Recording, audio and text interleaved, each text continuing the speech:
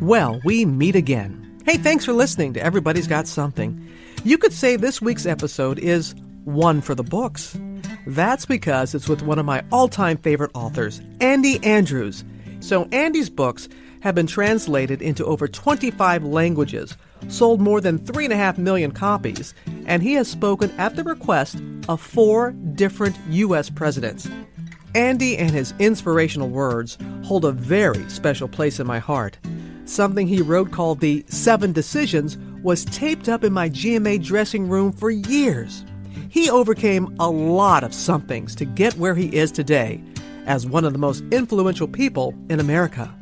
This master storyteller just wrote a new book called The Little Things, which explains why you should sweat the small stuff. I'll let him tell you all about it. You can feel it in your heart. Feel it in your soul. Everybody's got a little something, something that makes them feel gold. Hello, Andy Andrews. I am thrilled to be here with you. Wonderful. Do you know our first and last names begin with the same 3 initials? Andy, Andrews, Robin, Roberts. I don't know why. That I don't know. Doesn't mean anything, but I just thought of it. You are at the top of my list of people that I see the least but like the most. Oh. You know, we have those people in our lives. So I feel the same about you, my friend. Thank you. The Traveler's Gift. That's what brought us all together. And that brought us together. You were the champion of that book. Well, it's a gift that I kept giving because it was a gift to me. And to tell people a little about it, because we are going to talk about your new book, The Little Things. We talk about whatever you want. We do want to talk, because I'm really intrigued, because we've always heard about don't sweat the small stuff, and you're just like, just the opposite. But we're getting ahead of ourselves. Let's talk about the 7 decisions, because that was based, The Traveler's Gift. And did you know, I think you did, I had the 7 decisions up in my dressing room at Good Morning America for many years when I first started there.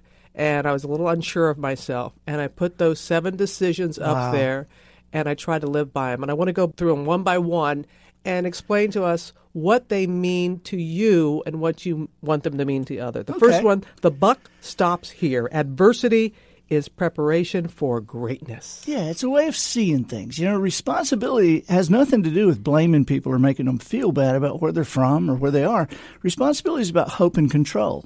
Because if you blame your mom, or if you blame the president, or you blame your neighbor, there's little hope there, because there's no control. If you can believe you make choices that lead you to a place you don't like, doesn't it make sense you could make choices that lead you to a place you do like? So the game becomes make better choices, and that's what the other 7 are about. I cannot express how much The Traveler's Gift means to me, and I encourage you to pick it up, read about the other decisions Andy wrote about. Each one has a very special meaning. Andy and I went through them all, but there are 2 I want to make sure you hear Andy explain himself. They have made such a difference for me, and I hope they will for you too. This is the one that I really live by, and I wake up on Good Morning America, and I choose this. Today, I will choose to be happy.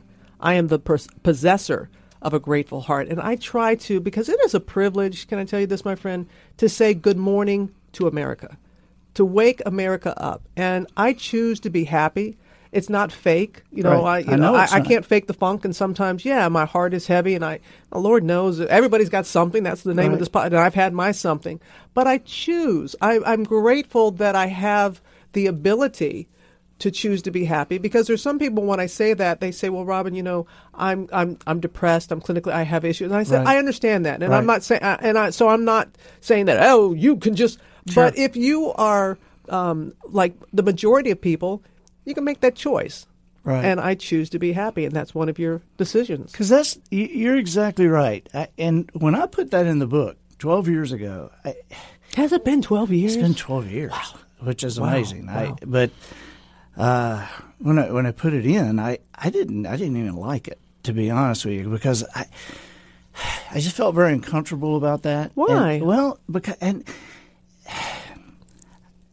But maybe now understand too. I want people, anybody's listening to this, and I know there's a jillion of them.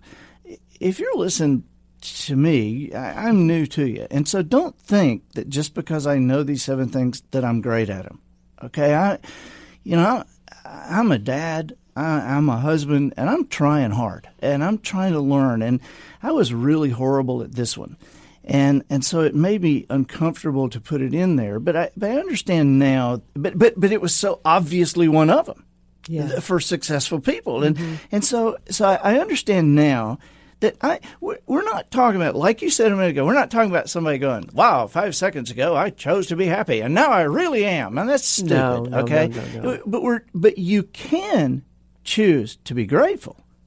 If we ever forget that just today we have enough food for our family, and today we have a roof over our head. Just today, we got to remember there's a couple of billion people that'll go to bed tonight without either. That's right.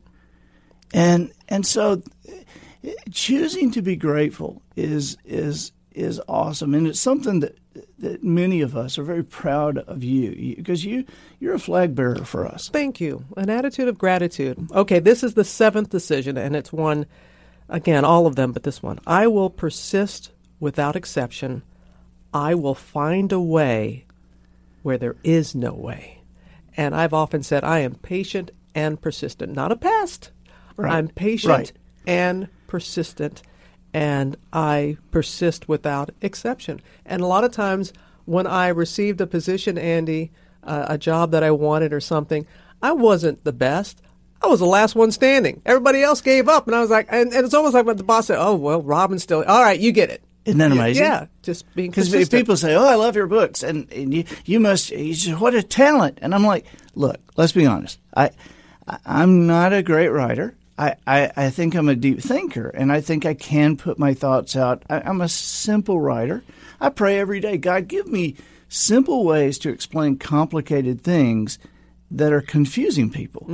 But honestly, I wasn't the best writer in my senior English class. Oh, wow. I just kind of hung in there. I mean, The Traveler's Gift, Robin, they were talking about this book. The Traveler's Gift was turned down by 51 different publishers. Amazing.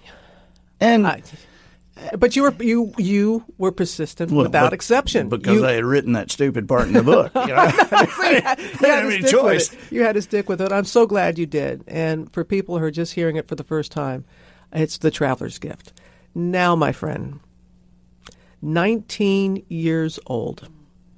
Your mother, you lose her to cancer, and a short time after, your father in a car accident. Yes, ma'am. So at the age of 19, you lose both of your parents. Tell us about that part of your journey. It was a crazy time, as you can imagine. But I've always had the ability to take a bad situation and make it worse, and I did. I just made some bad moves and ended up literally homeless before that was even a word. Nobody talks about homeless people 30 years ago. That wasn't a term anybody used, and I didn't really kind of think of myself that way. I was living on the beach. I was sleeping under a pier and in and out of people's garages. Was not safe or smart, but I did, and I was angry. I was really mad. And if you ask me, like, mad at what? I'd say everything. I was mad at myself, mad at people. I was mad at my dad for not wearing a seatbelt, mad at my mom for whatever she did to get cancer, mad at God about everything. I was just mad. I met this old guy late one night, and I love this story. Yeah, under my pier, scared me to death. Mm-hmm. But we didn't know really who he was. We'd always seen him in and out of town. Never knew where he went when he left. Never knew where he stayed when he was there. And didn't know how old he was, but he was. We called him Jones, not Mr. Jones, just Jones. And he was the first person ever to tell me the truth about myself.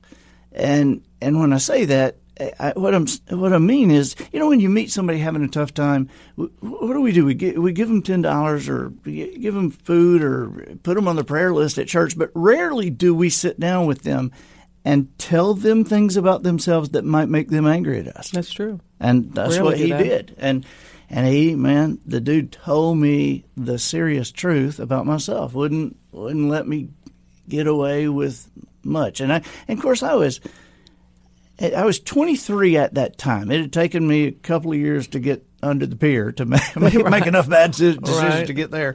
And then a couple of years of doing that. And I was 23, and I don't know what you were like when you were 23. Oh, I don't want to. I knew everything.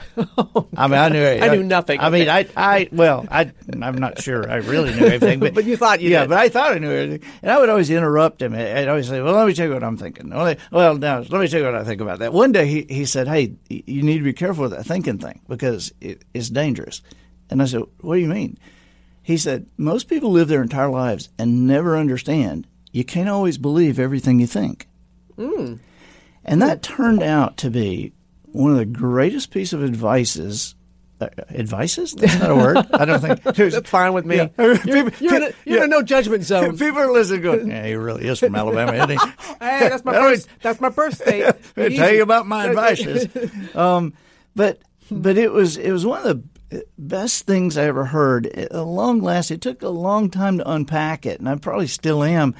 But to understand, because now I work with a lot of people who are in first and second place in something. You know, for years I would go in, we're going bankrupt, say anything you want to say. If you can be kind of funny for an hour, God, just let us forget where we are. You know, but now I work with people who are in first and second place and are doing really good. And to gain ground with companies like that and teams like that, it's very different because they have gotten where they are because of what they know.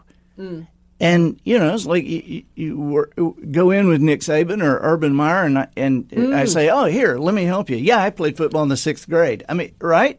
I mean, what am I going to do? But I have learned what I do is something different, and it is a thinking thing. And I tell people what I do is I help people compete at a level their competition doesn't know there's a game going on. Ooh, I like that. Never heard of it like that. So repeat that again. I help people compete at a level that their competition doesn't know there's a game going on. Because everybody competes the same way. Right. When you think about this, not just football, not just baseball, if you're in insurance, everybody's competing the same way. Real estate, everybody's competing the same way. Whatever it is, everybody competes the same way. There's not a coach in America from the mini-mites to the NFL that at one time of the year doesn't say, all right, I need everything you got from the snap to the whistle. You know, but the problem is that even the coach on the other sideline just said the same thing. Mm-hmm. So you do have to be good at the fundamentals of whatever you do. You have to be good from the snap to the whistle. But if you can figure out how to legitimately compete, not just from the snap to the whistle, but from the whistle to the next snap while everybody else is standing around, you'll run them off the field. I love that. I've never thought of it like that. So you meet Jones, you know, he imparts his wisdom on you. Right. You hit the library. Yeah, he started me reading. And you want to read about other people's lives, all these different. Honestly, I didn't. What did you want to do? I didn't want because to read. You ended up. I did. Reading. I ended up reading. He gave me 3 biographies, and I knew they were biographies because it said the spine. There's Winston Churchill, George Washington Carver, Will Rogers, and I hated biographies because they made me read them in school. And what's the point? Right? And I hated them. I don't know why I hated them, but I did. Success leaves clues. That's why I like reading. Success leaves clues. Ooh, that's a great way of putting it. Well, it's not mine. I stole it from somebody, but that's okay. Well, see, the first time you use it, you say, it's like John Smith says, success leaves clues. Yeah. And the next time you use it, say, it's like a guy I know always says, success leaves clues. And from now you can say, it's like I always say. You know, somebody listening to this, Robin Roberts once said, success leaves clues. But so you didn't want to read those books. I didn't want to read them. And so when he gave them to me, I loved this old man because he was the only person in my life paying any attention to me. And so I saw them. I knew what they were. And what came out of my mouth was, biographies? And he said, no, these are adventure stories. These are mysteries and romances and thrillers. And they're true. And I started reading Winston Churchill that night, not because I intended to read it, just because because I wanted to be able to say to him when he said, "You're reading the book," say, "Yeah, I'm into Churchill." But it had short chapters, and in the first chapter, I remember it said Winston met this little girl named Clementine and didn't know that one day he would marry her. And I just kind of thought, well, there's the romance there, And every time I'd get to the end of a chapter, it'd be something like, And if he had only known what was behind the door, he would have never turned the knob. And I go, oh, gosh, well, I keep reading. And then, World War II started, and it's the spies. And I'm like, wow, there's the thriller, there's the adventure. And I got kind of hooked on him.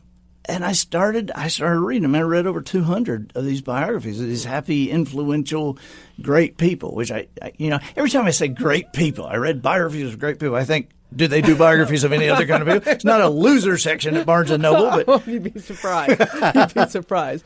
So let's take a little swig of water because we keep it real on this podcast. So somebody listening to us right now, drinking water, what advice do you have for them if they're listening? And, there's a reason why they're listening, because the name of this is Everybody's Got Something. So they're coming here probably because they have something, and they may be at their wit's end. What do you say to that person? The first thing I want them to know, because first thing I want to do before anything, I want them to stay with us. Because I see people that are drifting away, and they are at their wit's end, and maybe they've gone through something before, maybe they've gone through it a bunch of times, and maybe they've decided they're not going to go through it anymore. And so I immediately want them to know right off the bat, this may be the worst time of your life. But that's a normal situation because everybody has one. If you look at everybody's timeline from birth to death, you can find it. If you examine it, well, there's the worst time in their life. Everybody has one. Yeah. Okay. And so, but I also want them to know that things will get better. And there's not just hope that things will get better. There is a proof that things will get better. And the proof is that they're still breathing. Because if you're still breathing, that means you're still here. And if you're still here, that means you haven't accomplished what you were put here to accomplish. If you haven't accomplished what you were put here to accomplish, that means your very purpose in life has not yet been fulfilled. If your very purpose in life hadn't been fulfilled, that means the most important part of your life, the coolest part of your life, is yet to come.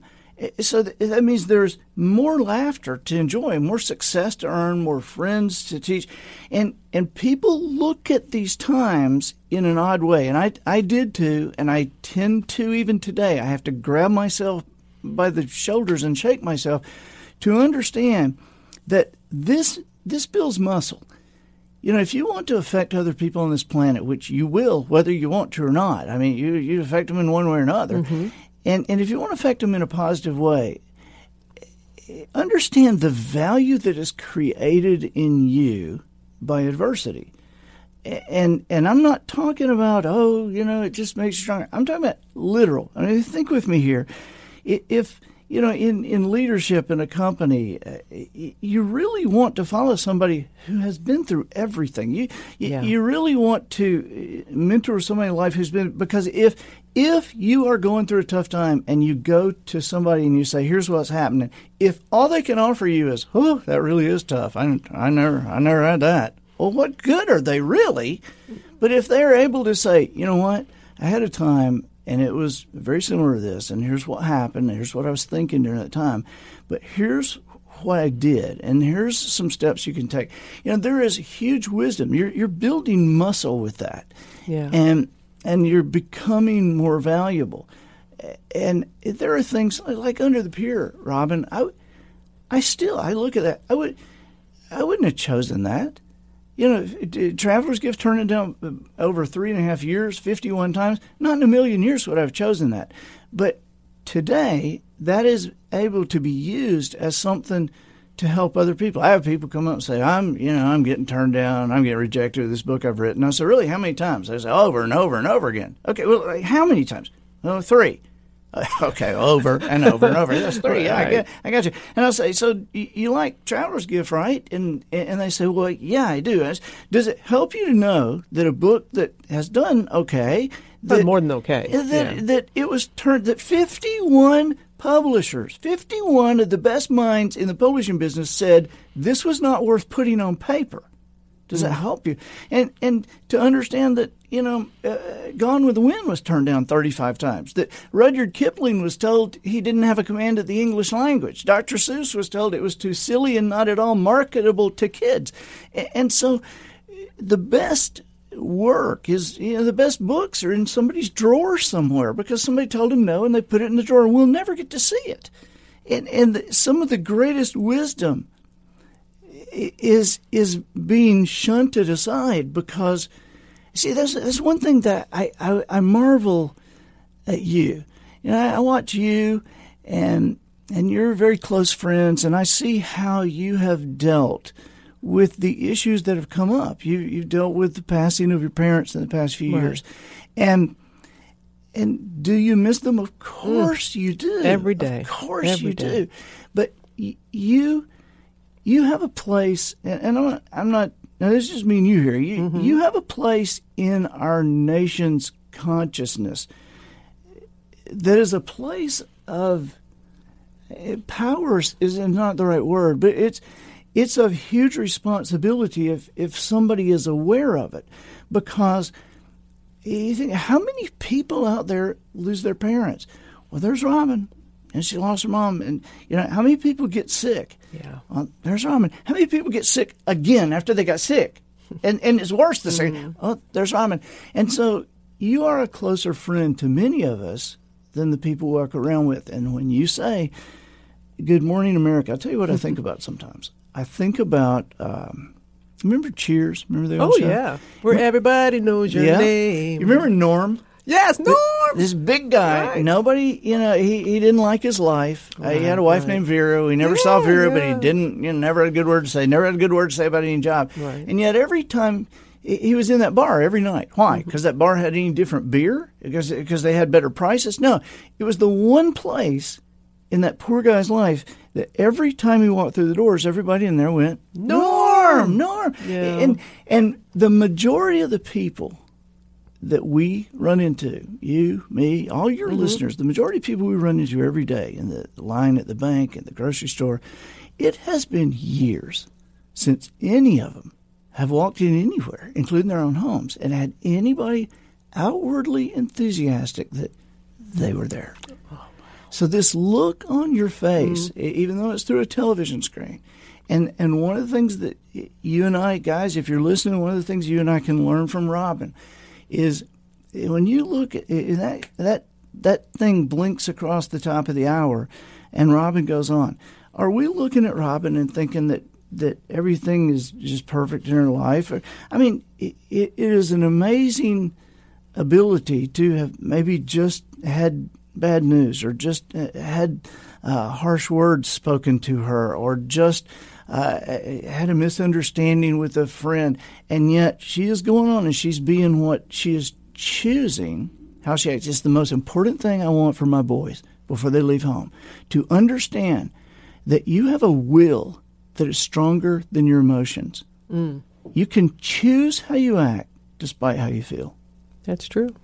Yeah, that reminds me a lot of my folks, and thank you for all that you just said. I mean it. You humble, I wouldn't have said it. But it is a privilege to be a messenger, and I feel that I am being used to be a messenger and to be a symbol of this too shall pass. And how many times in the morning I get a little weepy when somebody comes up to me in the audience and says that we went through the journey together. Right. Oh gosh, I mean to be in that place is really an honor. And my dear sister, who was my donor and the reason I'm still here, often said it takes courage to believe the best is yet to come. And you're so right, because sometimes you think, and sometimes when it's so bad, I feel like, well, it can't get any worse, so it's got to start getting better. So, right. But it takes courage to believe that's going to be the case. And this is one thing of many that have gotten me through difficult times. God's delays are not his denials.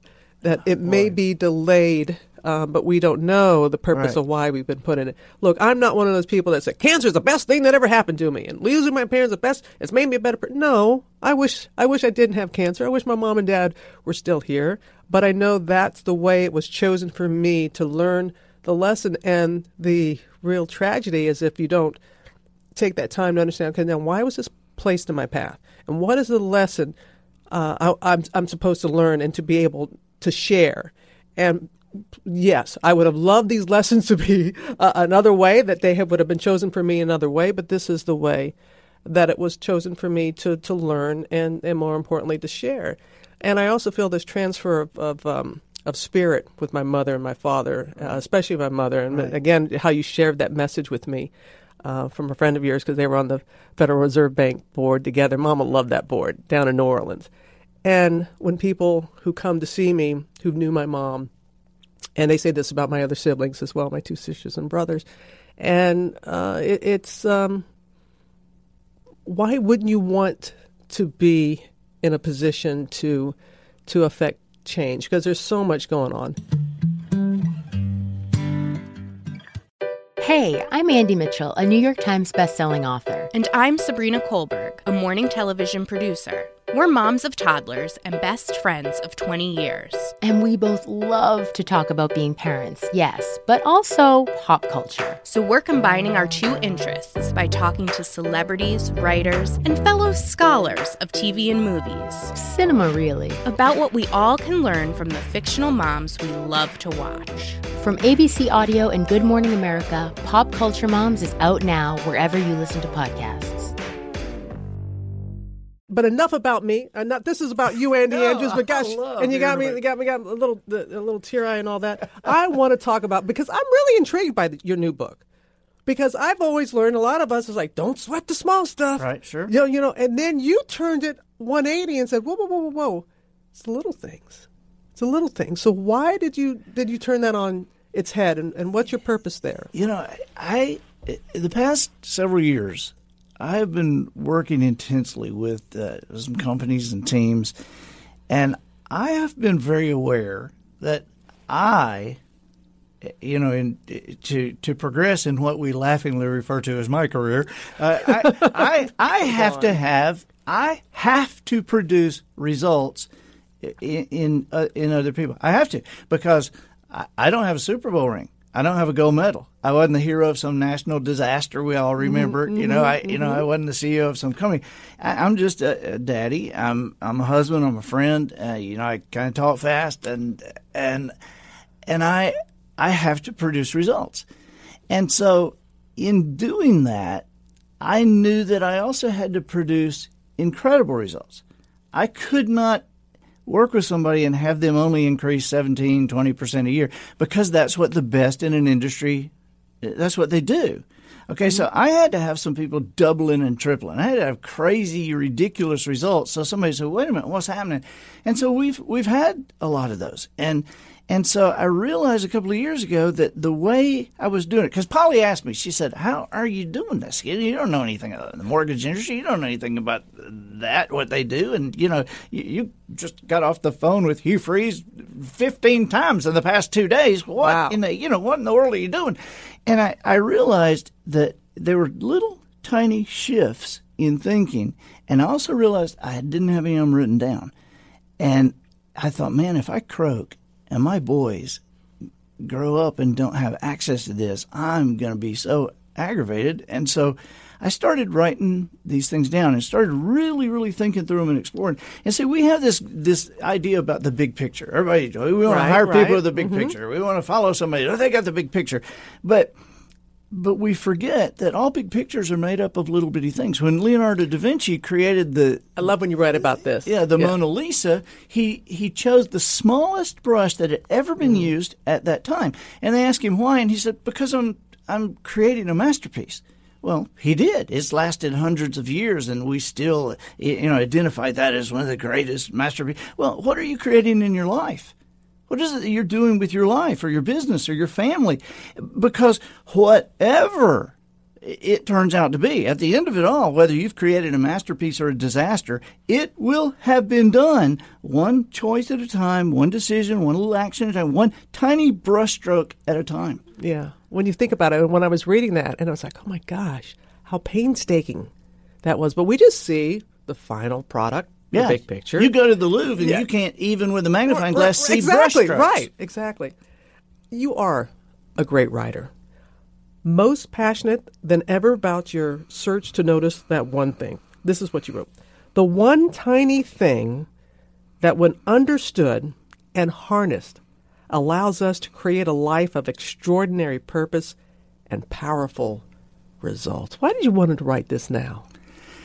I think that this is a time in our nation's history where people need personal power more than any other time, to understand that they can control some things in their lives. I have learned how to explain some things, and I put them in this book. I've learned how to explain some things that can take people away from this. I can't find a job. I don't know what to do. I really have learned to help people compete in ways that other people don't even know a game is going on. And if you can understand how that happens inadvertently, you can make it happen on purpose. How valuable can you become to other people? I love you. I always learn so much, and take away little success leaves clues and little nuggets, but also the passion of what you say. But also it's your humor, my friend. And for those of us who know you of your many gifts, comedian. I know that paid the bills there. It did. But what is it, Andy? What is it about? Because I don't think I'm funny. I think I have a great sense of humor, and I use that sometimes in the morning. Right. Because I just think it's this way of we all just need that. But what is it about humor? Humor is something that brings us all together.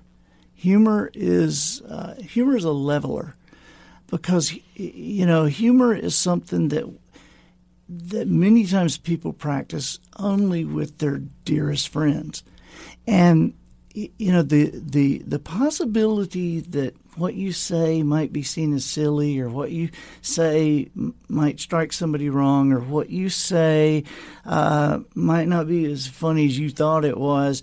It keeps most people clammed up, except with their closest friends.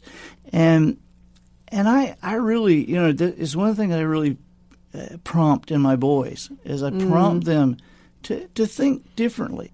If you ask kids, people who work with kids, what's the biggest problem teens are facing? They would say the same thing you and I grew up with, that peer pressure thing. They're scared to be different.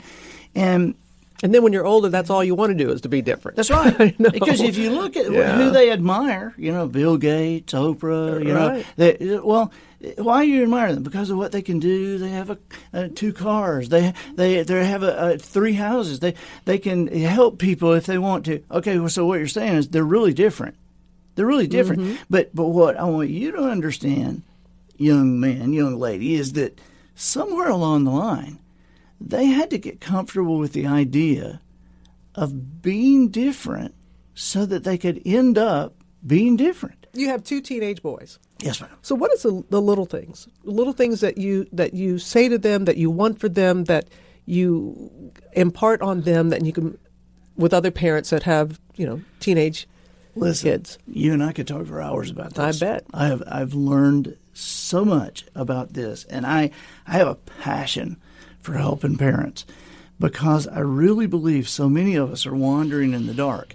And I think to a great degree, a lot of it is because we are looking in the wrong direction. We're trying to look at big things, and it's the little things. I'll tell you a huge little thing that is just it's stunning in its simplicity. But a lot of times parents will talk to me and say, we're having an issue with this, and I'll just ask, so what is your MO? What is your, how do you parent? Well, we're just trying to raise great kids. We want to raise great kids. That's a huge thing to us. It's a priority to us. We decided if we're going to have kids, that's going to be the number one thing. We want to raise great kids. And I want to say, well, there's your problem. Because you don't really want to raise great kids. What you want to do is raise kids who become great adults.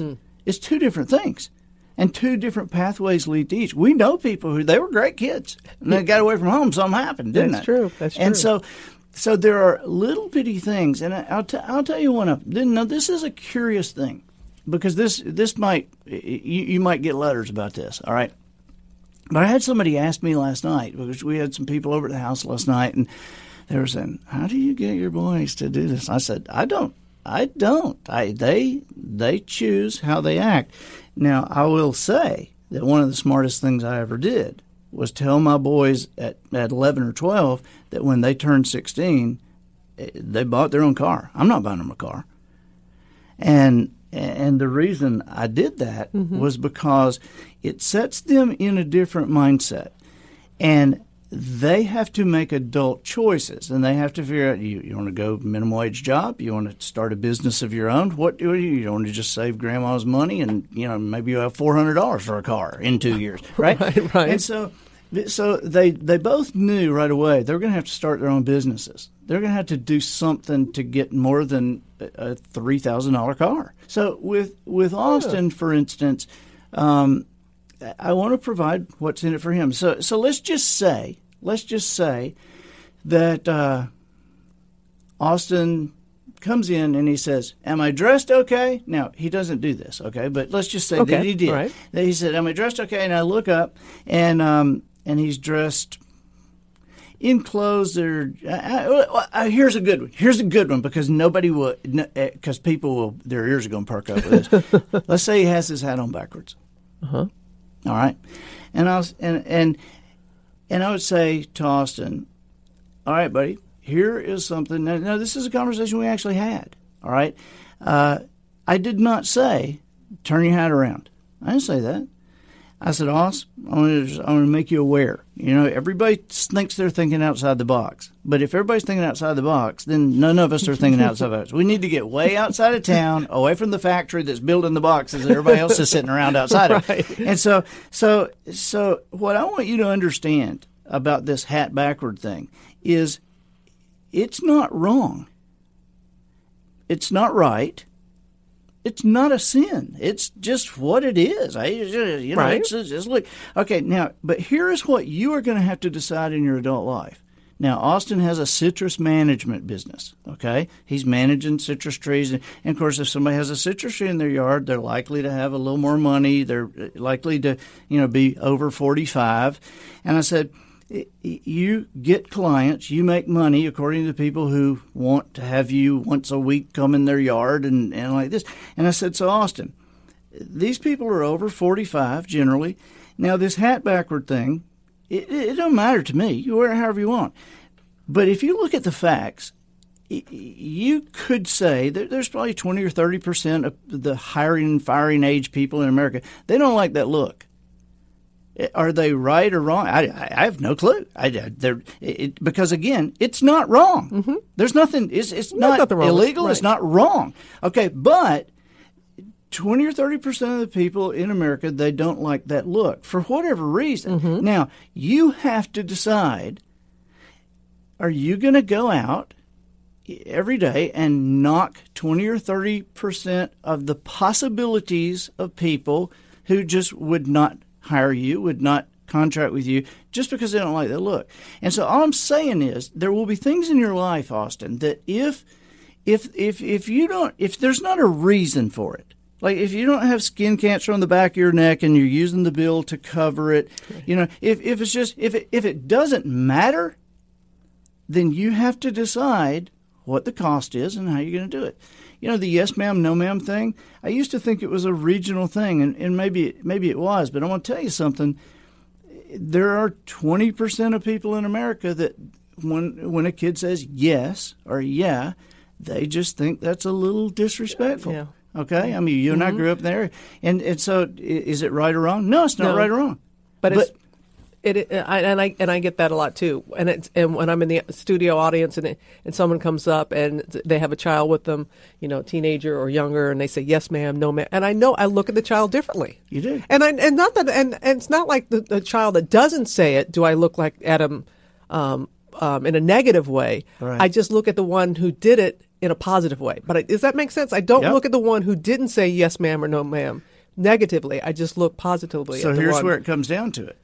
You work with a massive corporation. Many of us do. Many of us work with huge places, and we know that when it comes down to it, when they put out for a job and there's 400 resumes that come in and they run them through the mill and the interns knock out 300 of them, and then somebody looks at 100 and then they come down to 10 and they get personal interviews. Now we got it to 3. They're the same age, same experience. the same degree. They're every you can't figure, but you got to figure out how do you pick. Now it just dawns on me. It becomes the little things then. It becomes little things. Yeah, at that point when everything's all equal, I never just thought about it until just then. Then it's the little thing that they do Right. at that moment that will get them that position. I never thought of that. And wow. Hey, do you have a fishbowl? We got a fishbowl on our podcast. You have a fishbowl. Well, you got a big podcast. I got it. No, we got. It's called "Don't Blink, Don't Think." This is high. This is high class here. That is. Okay. So you pick it out. Okay. And you just whatever immediately comes to your mind, answer it. Here you go. Oh, all okay. right. Okay. What does it say?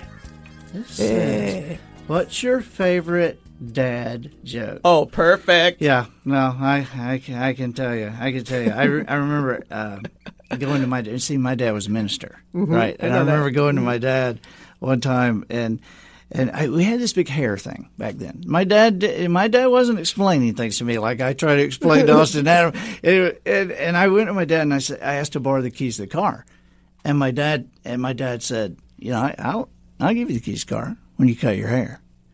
But I was ready for this. My dad, the minister, and I said, Dad, Jesus had long hair. And he said, yeah, and he walked everywhere he went. That is a great daddy joke. And that's a great way to end. Andy, as always, it's just raises my spirits. I love you, to Robin. be in your presence. It really does. A favorite. And I'm so glad that the Traveler's Gift 12 years ago was placed in my hands, and that we've maintained this friendship all these years and reading your many books, and now it's the little things. And I just realized it truly is. It's the little things. It's a book that'll help, and I appreciate you so much. Yeah. Little things from a man with a big heart. Andy Andrews. Thank you. Always a good time with that man. And you can find The Little Things in bookstores right now, and of course Andy's first book, The Traveler's Gift. Next week's episode is going to fill you with glee. Can you guess who it is? Lea Michele stopped by to chat after she performed on GMA and talks about one of her all-time favorite Glee moments. We'd love to hear from you, our listeners, so just leave us a review and let us know what you like and what we could do better. And hey, while you're there, let us know what your something is. We might want to talk to you on one of our upcoming episodes. All right, before we go, gotta say it. Hot mess, still blessed. Big thanks to my podcast posse, John, Alex, Rennie, Josh, Jade, and Danielle. And of course, my entire team at Rockin' Robin Productions, GMA, and ABC Radio that contribute to this podcast. Have a good one, everybody. Can't wait to be with you again next week.